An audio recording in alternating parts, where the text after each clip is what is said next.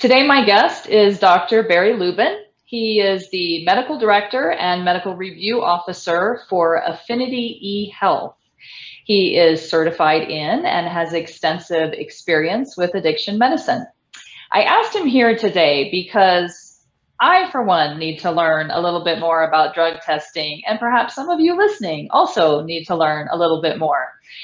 Barry, before we jump into the weeds, or should I say the urine, he has a sense of humor, folks. And blood, right. Yes. Tell us a little bit about your background and what you do currently. Okay, very nice. I am a physician, graduated from medical school longer ago than I care to remember, but I've been a physician since 1974. I did a 3-year residency in internal medicine, and I practiced internal medicine for 12 and a half years. In 1989, almost 1990, my own addiction came to light. I was intervened on by the Florida Professional Recovery Network, which is an intermediary between the medical board and the doctor. And I was intervened on because they heard I might have a problem with cocaine, which I did. I had a serious problem with cocaine. So in 1989, I left that practice, went to treatment, and never returned to the practice of internal medicine. After I left treatment, I went to work in addiction medicine, became certified as a certified addiction medicine specialist.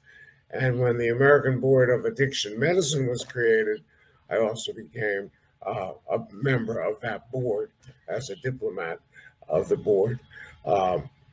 That's not the end of the whole story. That's just the middle. That lasted until 1999, at which point I relapsed in my disease. Having worked in treatment, I unfortunately developed I'm so special that I could probably just do a little. That was one of those great lies that didn't come true, for sure. And I entered a period of my life that was definitely the worst time of my life. Wow. I spent 8 years going in and out of AA. I spent time in treatment again, got out, relapsed, went to AA regularly, would get 6 months, 9 months, 8 months clean time, and then have yet again another relapse. Finally, on September 16th, 2007, I used my last drug. I was always more about drugs than alcohol. I, of course, never turned down a drink in those days either, but I used my last drug on September 16th, 2007, so that with the grace of God and the power of the 12-step recovery program, in a little more than 6 weeks, I'll be celebrating 15 years of continuous sobriety again, and for which I'm very grateful. In 2008, during relapse, I was unemployed because I was unemployable, and actually lost my medical license because I was on urine drug screening of my own and was using drugs and got caught, which was a good thing because that helped me get sober again. So in 2007, I got sober again. I could not find a job. Luckily, I was financially comfortable enough that it wasn't critical that I work, except for me, work had been such an integral part of my life. I felt that going back to work would help my sobriety, help my recovery. But without a medical license, I was just a guy with a lot of education, but no professional credibility. The last job I applied for that I read about in the want ads was to become a rodent inspector for the city of Atlanta, and I was rejected from that. Too overqualified, or they just said we're not interested. So, but that was again the good news. My therapist at the time said, Barry, when you are ready, the job will come. But she was one of those therapists, although she was in recovery and truly I owe a big piece of my life to her. I didn't believe that. Sure. It did. That's exactly what happened. And in June of 2007, June of 2008, June 2008, I got a phone call from the man I still work for. He's the owner and the CEO of a company called Affinity Health. Affinity Health, at its core, is a software development company, but got involved in drug testing and developed software because, again, at their core, they're a software development company. They developed software that would enable the people who were monitoring professionals in recovery, doctors, nurses, attorneys, anyone with a state license who is known to have a substance use disorder. 40 years ago, they lost their license and were lost professionally forever. The good news is today, with the understanding that a substance use disorder, alcoholism, addiction is a disease, state boards, bar associations, nursing boards, medical boards have all come to believe that as long as the professional whom they license is sober at the time, they can be maintained and do their work and be the professional they were trained to be. But the problem, of course, was also with state agencies. It's also about budget and money, and so they would have an agency of staff, maybe with 2 or 3 people, to monitor 400 or 500 physicians. That became a Herculean task without software. So again, my boss and his developers developed software to automate the process, to computerize the process, to make the process efficient, but without having someone in recovery on their staff. And because of my previous work in treatment centers that specialized in treatment of professionals, I also knew the players. So when I originally got this phone call in June of 2008, I was without a medical license, but I was hired to do sales and marketing for Affinity. In 2012-13, I got my medical license back, and that's when the marketing title, though it's still there on the card, was superseded by medical director and medical review officer. To define a medical review officer for your listeners, Terry, a medical review officer sounds military, right? I'm not. I'm very much a civilian.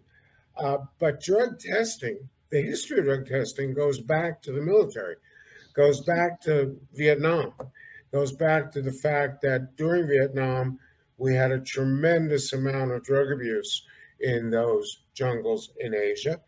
And after Vietnam, these GIs came home, and many of them were addicted.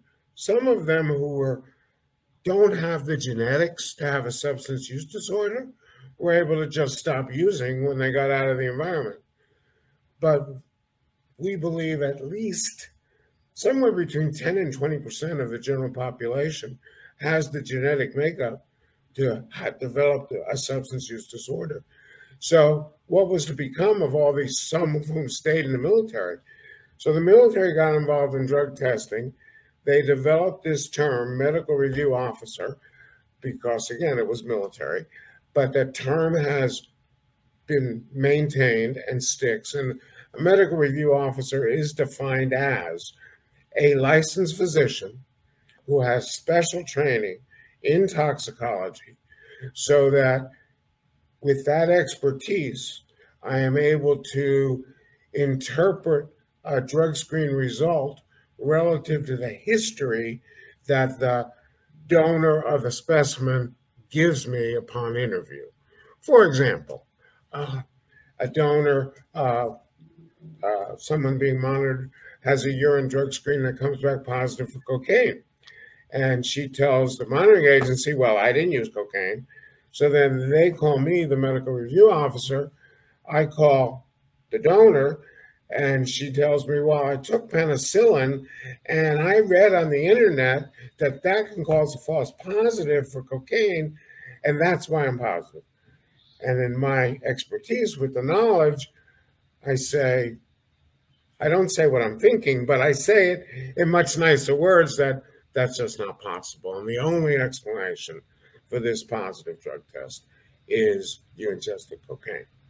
And then the monitoring agency has the power to either insist that that person goes back to treatment, or, they carry a carrot and a stick. Do what we say and you keep your license. Don't do what we say and we report you to the board, medical board, nursing board, bar, whatever the profession. Right. For the non-professionals listening, drug screening also has a place in everybody's recovery. Studies have shown that the chances of a successful recovery go up exponentially with the addition of drug testing to somebody's routine, in addition to going to meetings and working with a sponsor and working the steps. I am a 12-step kind of guy. I believe that is the basis for the healthiest and most successful recoveries out there. There are other ways to get sober. I just don't speak to them because it's not my experience. But at any rate, the problem with drug testing for anybody coming out of a treatment center or anybody walking into Alcoholics Anonymous is the cost. Drug testing costs money. Like going to a doctor and having blood work costs money. Some insurance companies will pay for your blood work. The vast majority of insurance companies, in my experience, which is 14 years worth, will not pay for ongoing drug screening. If someone goes to an emergency room after an automobile accident, they'll pay for the drug screen in the ER. But if someone goes to treatment because they've had an addiction, they might pay for that first drug screen when they got admitted, but they're not going to pay for drug screens for ongoing monitoring. That's number one. And number two, I mentioned the carrot and the stick. With the professionals, there's the stick of you do what we say or you don't have your license and lose your profession. I have worked with non-licensed professionals who do drug screening.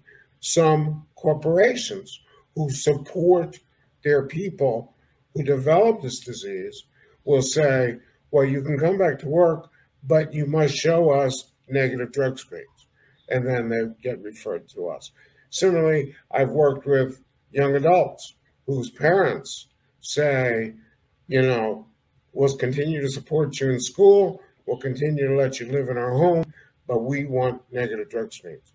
And again, the stick is the consequences that the parent would put on the child if a drug screen came back positive. Sure.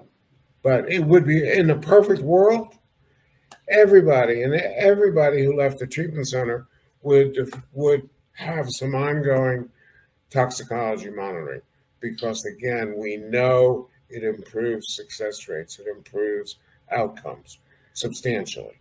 Well, it's the only definitive piece of accountability, right? I mean, you can lie your way through anything else. Absolutely. And it's the only definitive black and white accountability there is, correct. There's a lot more to recovery than not using drugs and alcohol. Yeah. But it is the black and white. Right. The rest of it is subjective. The rest of it, talented people, experienced people who've worked in the field for a long time. If I can say, many of us have bullshit detectors. I hope that word was okay. Bleep. Okay. I don't know. Anyway, I use a lot of those words. Yeah. I'm trying to be good. But I've been lied to by the best of them. Oh, sure. I don't claim to. There are people who work in this field I have colleagues who say they don't need drug testing because they know when one of their patients is lying. I say BS to that too. Yeah. Because again, I'm a recovering man. I've been inside and outside. I still give drug screens. Right. I'm going to be 15 years sober, but Yeah. 5, 6, 7 times a year, I get a call that says, you're going tomorrow to drop a screen. And that's good. Yeah, it's good. Yeah, because even though those colleagues of yours say they can, figure out if somebody's lying or not, that doesn't help the person that needs to be tested. Correct. I mean, it's their accountability. Correct. And knowing that I might be tested tomorrow may keeps you good today. From using today. That's right. Correct. Exactly. It's not a guarantee because again, the disease of addiction is incredibly powerful. Right. By the way, I use addiction and alcoholism interchangeably. Okay, sure. Alcoholism is addiction to alcohol. Yep. In its simplest form. Sure. And there are some people in AA rooms who like to argue about that, but the science tells me they're the same disease. They're the same. Okay. I want to talk about the drug testing piece of it, but you said something when you talked about the person that you go in and you review the toxicology and if somebody tests positive for cocaine and they give you an excuse. So that is a question that I have because for many years I worked at a facility and did not realize that it was possible for somebody to test positive for a substance, but if they had a prescription for it, the results came back as negative. So how does that, okay. Let me speak to that. Yeah. That result would come back negative, not in the testing I do. That would, MROs mainly work with urine drug screens for people who are under the Department of Transportation laws. Okay, that's truck drivers and cab drivers and bus drivers and people who are pilots and people who work Nuclear Regulatory Commission. Now, those MROs have specific federal guidelines that they follow. And when that drug screen result comes back it goes first to the MRO. The MRO is then, in that scenario, the MRO is then charged with calling the donor of the specimen.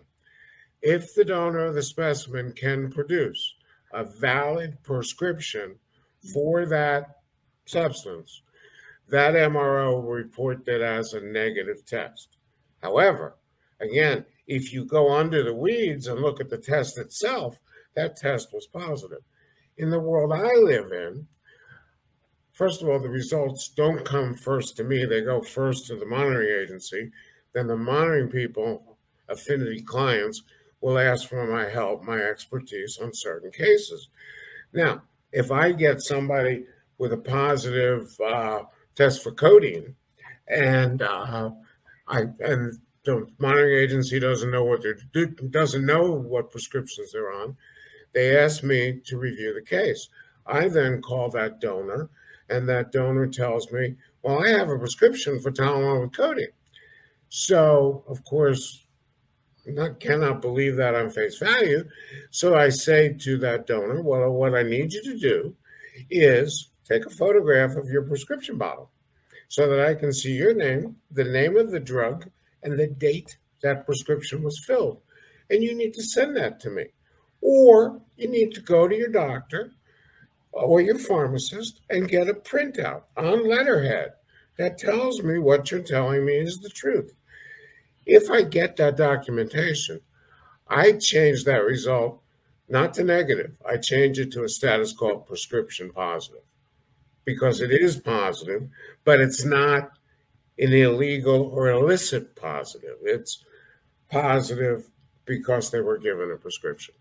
An addict or an alcoholic, someone with a substance use disorder who has surgery is not doomed to live in pain post-operatively only taking Motrin or Tylenol. Everybody at some point can need prescription drugs.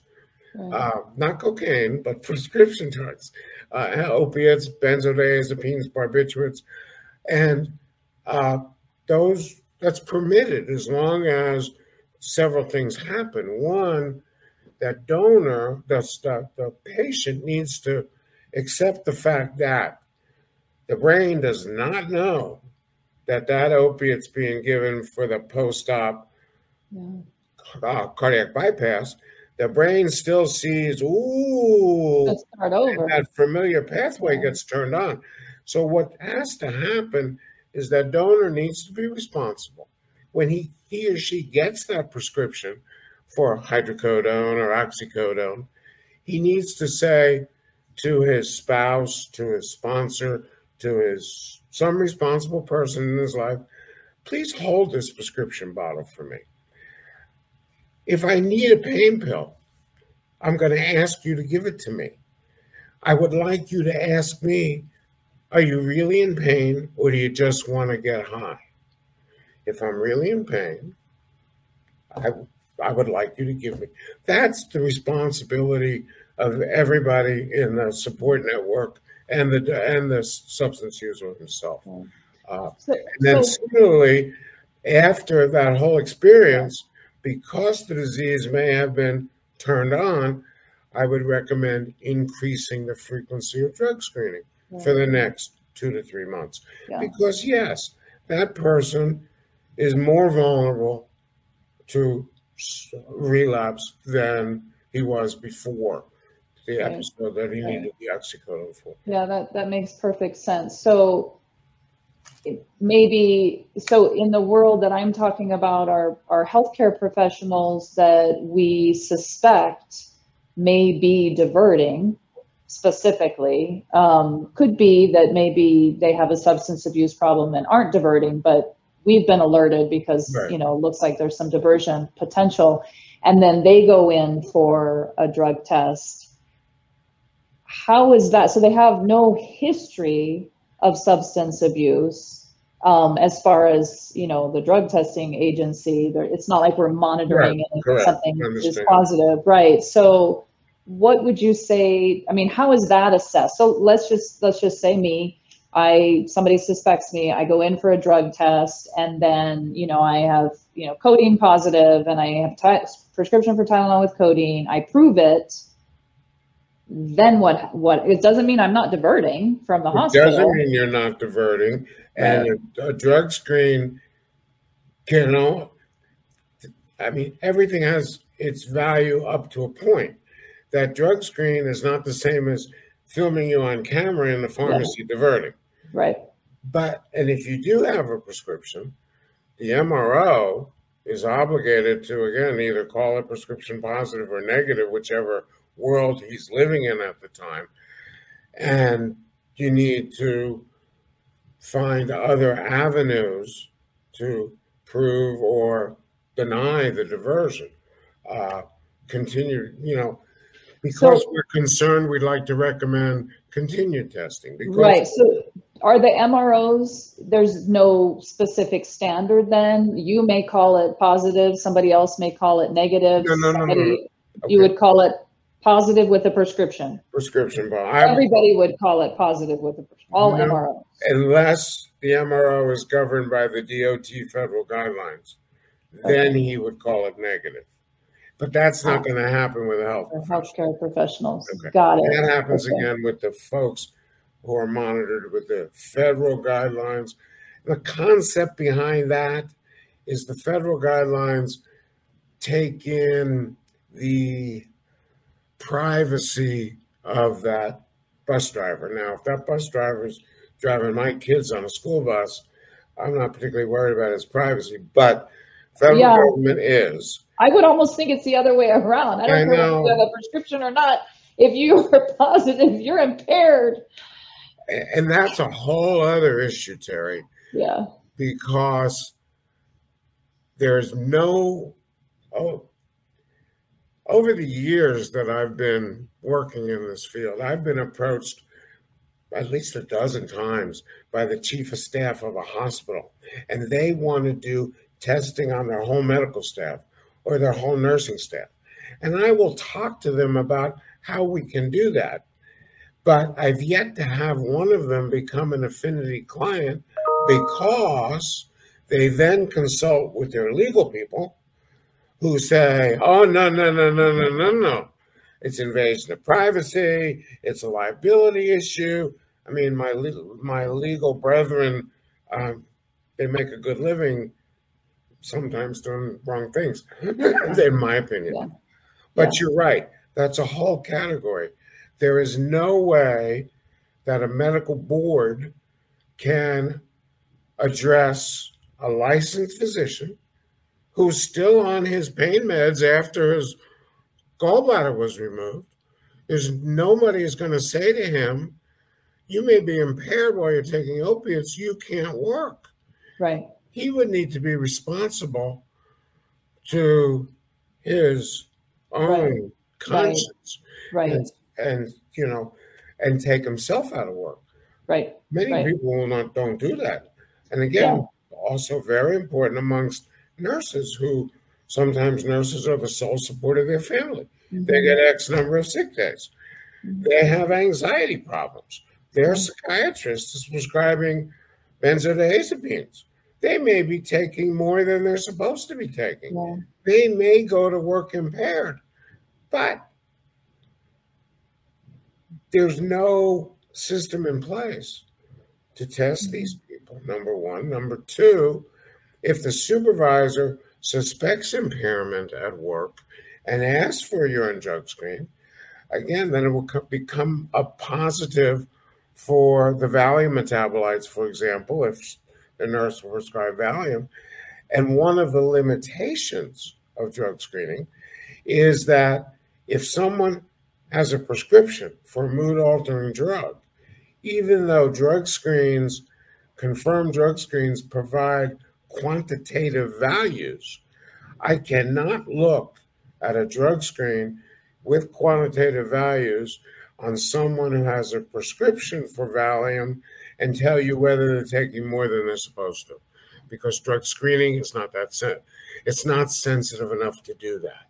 Okay. Because it will be, even though someone on a regular medication will develop a steady state, right after a dose, for example, there'll be a peak.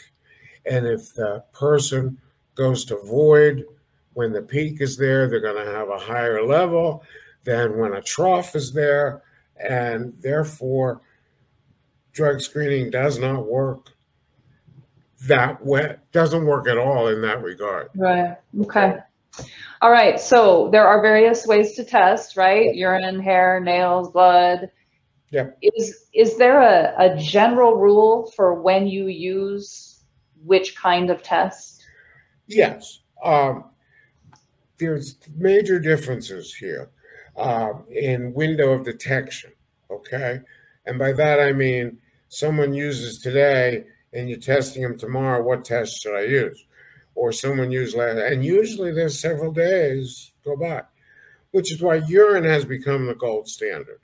Urine for most... No pun intended. Yeah, it is a pun. When I lecture on this one, I always get a little giggle from the audience. And that's one of the reasons I do it. Anyway,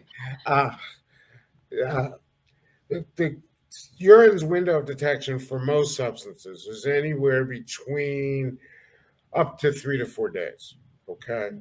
And usually when you got a case where you get involved and you want to get a screen, a couple of days have gone by. So urine is probably the main substance you're going to want to get. The other thing you have to be careful is not all drug screens, just like not all blood work is the same. You know, lay people might tell you, well, I went to the doctor, he took my blood, so everything's okay. Well, that might not be true, because he might not have taken the blood test for syphilis. And you may have syphilis. Not you, Terry. Anyway, Thank you for clarifying that. It's generic you. It's generic. At the same time, drug screens are not the same. And if the health professional is accused of diverting fentanyl, for example, then the drug screen that's ordered must include fentanyl, which is not on routine drug screens. Similarly, the most common drug screen, again, going back to the DOT world, is a panel set up by NIDA, which does not test for benzos, does not test for barbs. It tests for, thank God they added oxycodone and hydrocodone to the opiate panel, because prior to a year and a half ago, the only opiates they tested were codeine and morphine, which are natural opiates. And they all, in addition to those opiates that they now test, but again, fentanyl's not on that. They also test for PCP, marijuana, cocaine. Oh, God damn it, I always block one. And amphetamines. Okay. But again, fentanyl's, and that's the most common screen out there. So if the nursing supervisor or pharmacy supervisor sends John Smith to the ER to get a drug screen, we got to specify. Be sure we're testing for benzos. Be sure we're testing for fentanyl. Be sure we're testing for kratom. That's a huge problem today. Kratom is a legal substance that is mood altering. In small doses, it's a stimulant. It's like cocaine, but in large regular doses, it is an extremely powerful opioid. The government finally did the right thing about a year and a half ago, trying to make this drug a Category 1 substance. But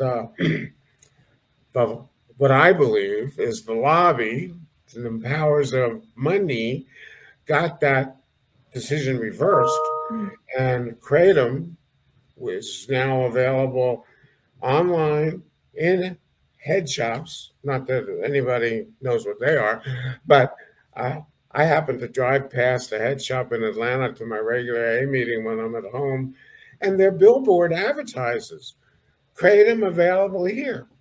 Oh, wow. And this is an incredibly dangerous substance. Yeah. What about propofol? Are there tests for propofol? Oh, there are tests for propofol. Okay. You can get both hair and urine tests for propofol. Okay. Let's go back to that for your first question. Why don't we just do blood? Because, that's where it's at. Except if somebody is acutely mood altered, acutely comatose, a blood screen can be very valuable. But the blood will clear itself in 8 to 12 hours, depending on the dose. And again, usually we don't get somebody that early. Oral fluids. When COVID happened, we at Affinity began doing virtually observed oral fluid collections. The drug panels are pretty good. Alcohol can be detected, but the window of detection for alcohol and oral fluids is only 12 hours. And for most substances are 24 to 36 hours. So again, oral fluids, though they have a place, their windows of detection make them, in my opinion, less valuable. Now, then we go to hair and nails. Head hair goes back, has a window of detection back 3 to 4 months. Fingernails will look back 6 months. And toenails can look back 12 months. However, there are limitations to hair and nails because these are all external substances. They can be adulterated. For example, if you Google how to beat a hair test, you'll learn all sorts of things. If you Google how to beat a nail test, you'll learn all sorts of things. And some of those things actually work, okay? So that what we know about hair and nails is a negative hair test, a negative nail test never proves abstinence. Because in addition to the adulteration factor, even though theoretically a one-time use could be deposited and detectable in someone's hair, most of the time it's multiple uses over time. Okay. For a hair to be positive. So again, a negative hair and negative nail never proves abstinence. The other problem with hair and nails because they're external, they are susceptible to the environment in which that person has been living. For example, that nurse husband is a cocaine user. He uses cocaine in their home. He uses cocaine in their bedroom. And that nurse is being monitored, and she comes up with a hair positive for cocaine. That result could be either from ingestion or environmental exposure. I can't tell the difference. Okay. I can't tell the difference. Okay. So this is most important, particularly with cocaine and methamphetamine, because of the way they're used. They're smoked and they're powders, and environmental exposure become a real problem. Okay. In health professionals, I had a couple very interesting cases with pharmacists, actually. I had a pharmacist years ago who came back with fingernails positive for hydrocodone. And he said, I don't use hydrocodone. I dispense it all day long. Mm-hmm. So what we did was we did his toenails, and they were negative. Hadn't gotten there. Wow. Oh, yeah, because you're not counting with your toes. Right. You're not counting with. So, and, you know, nurses are taught when they administer meds to use gloves. You guys who are pharmacists don't use gloves. Yeah. You use that pusher. Right, with powder. Yeah. Yeah. Interesting. Yeah. Okay. So I tell pharmacists that are being monitored, wear gloves. Wear gloves. Wear gloves.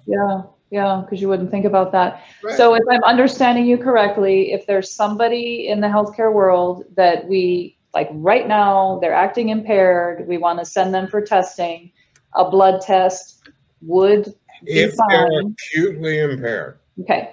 Otherwise, acute. It's urine. Okay. Otherwise it's urine. And make sure that your panel, the hospital should just have, I know they have standard panels, but their standard panels need to include these other items that everybody has access to. Correct. In the hospital. Like propofol for the people in the OR, and like fentanyl for the people in the OR and the GI suite. But actually, in the old days, when I first started working in this business, fentanyl was an anesthesia drug. You know, we didn't see it amongst other health professionals. Now, of course, with fentanyl patches and fentanyl lollipops, diversion of fentanyl can be from anywhere in the hospital. Pretty widespread, so it should just be on the standard test. I've known many patients over the years, you know, their modus operandi was to take the patch off, suck the gel out from between the membrane and the patch, and then use that as an injection.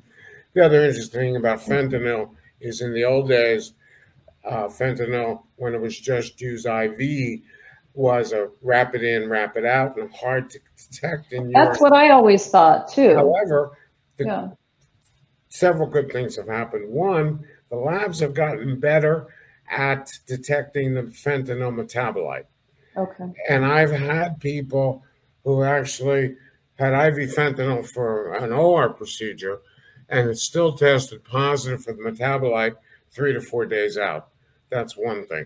And two, with patches and other injectable substances, some people are doing it sub-Q and IM and not IV.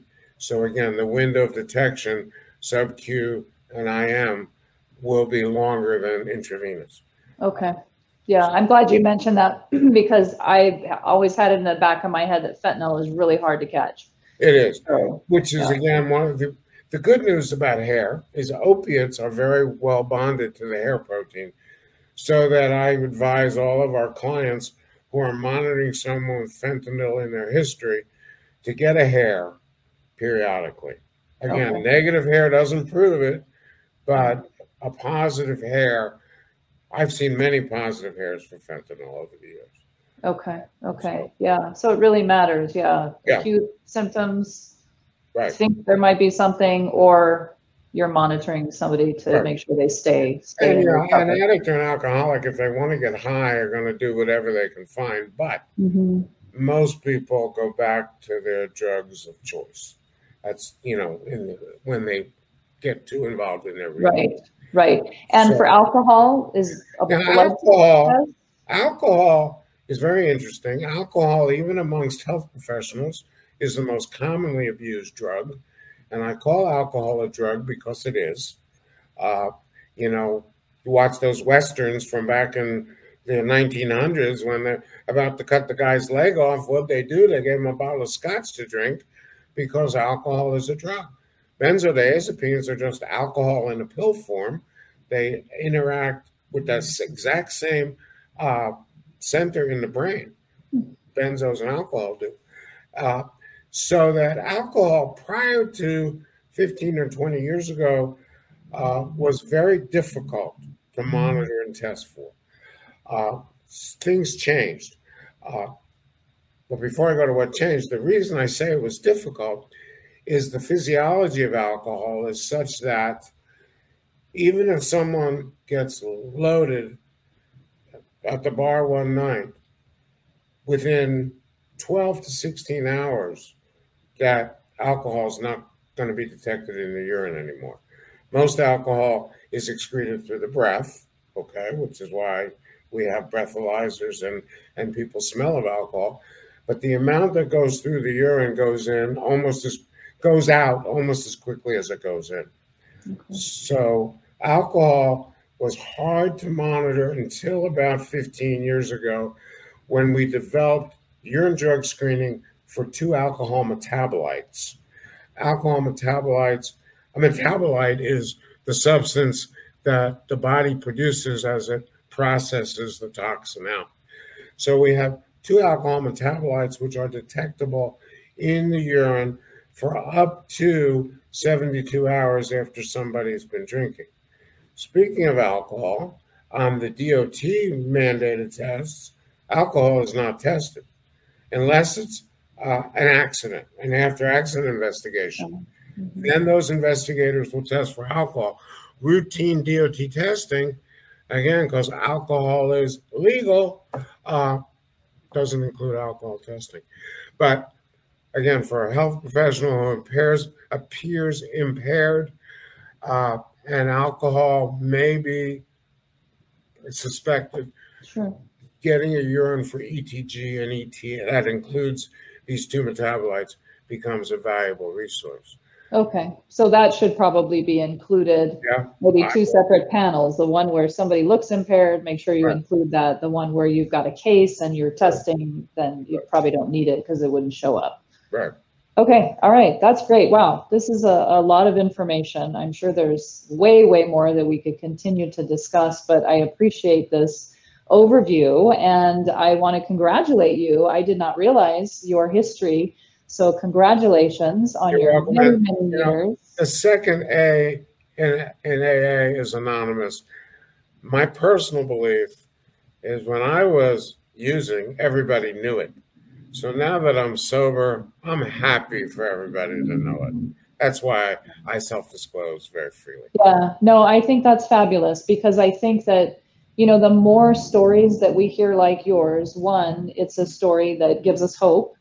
Right? If you're somebody that is struggling, it gives you hope. But then I think it also helps to recognize that there are healthcare professionals, there are people that are in this situation and they get in this loop. And I mean, the picture of a drug addict and alcoholic that many people have in their brain is the guy on the Bowery, the guy in the doorway, the guy, you know, in the dark, bedraggled and poor, and there are many of those as well. Right. But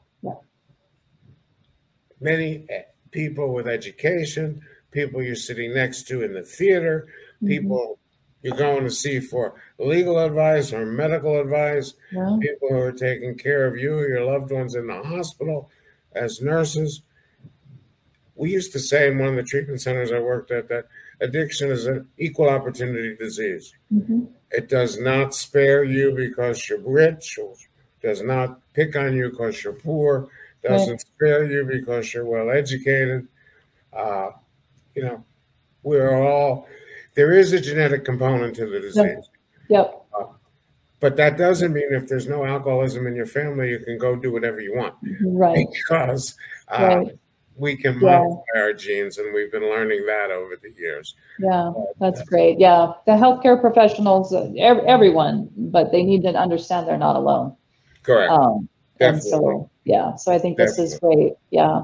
Well, thank you very much, Barry, for your time today. This was great. It was a good overview for me. And so I'm sure it'll be beneficial for lots of the listeners out there. I really appreciate your time. It's my pleasure. Terry, please stay in touch with me anytime I can be helpful.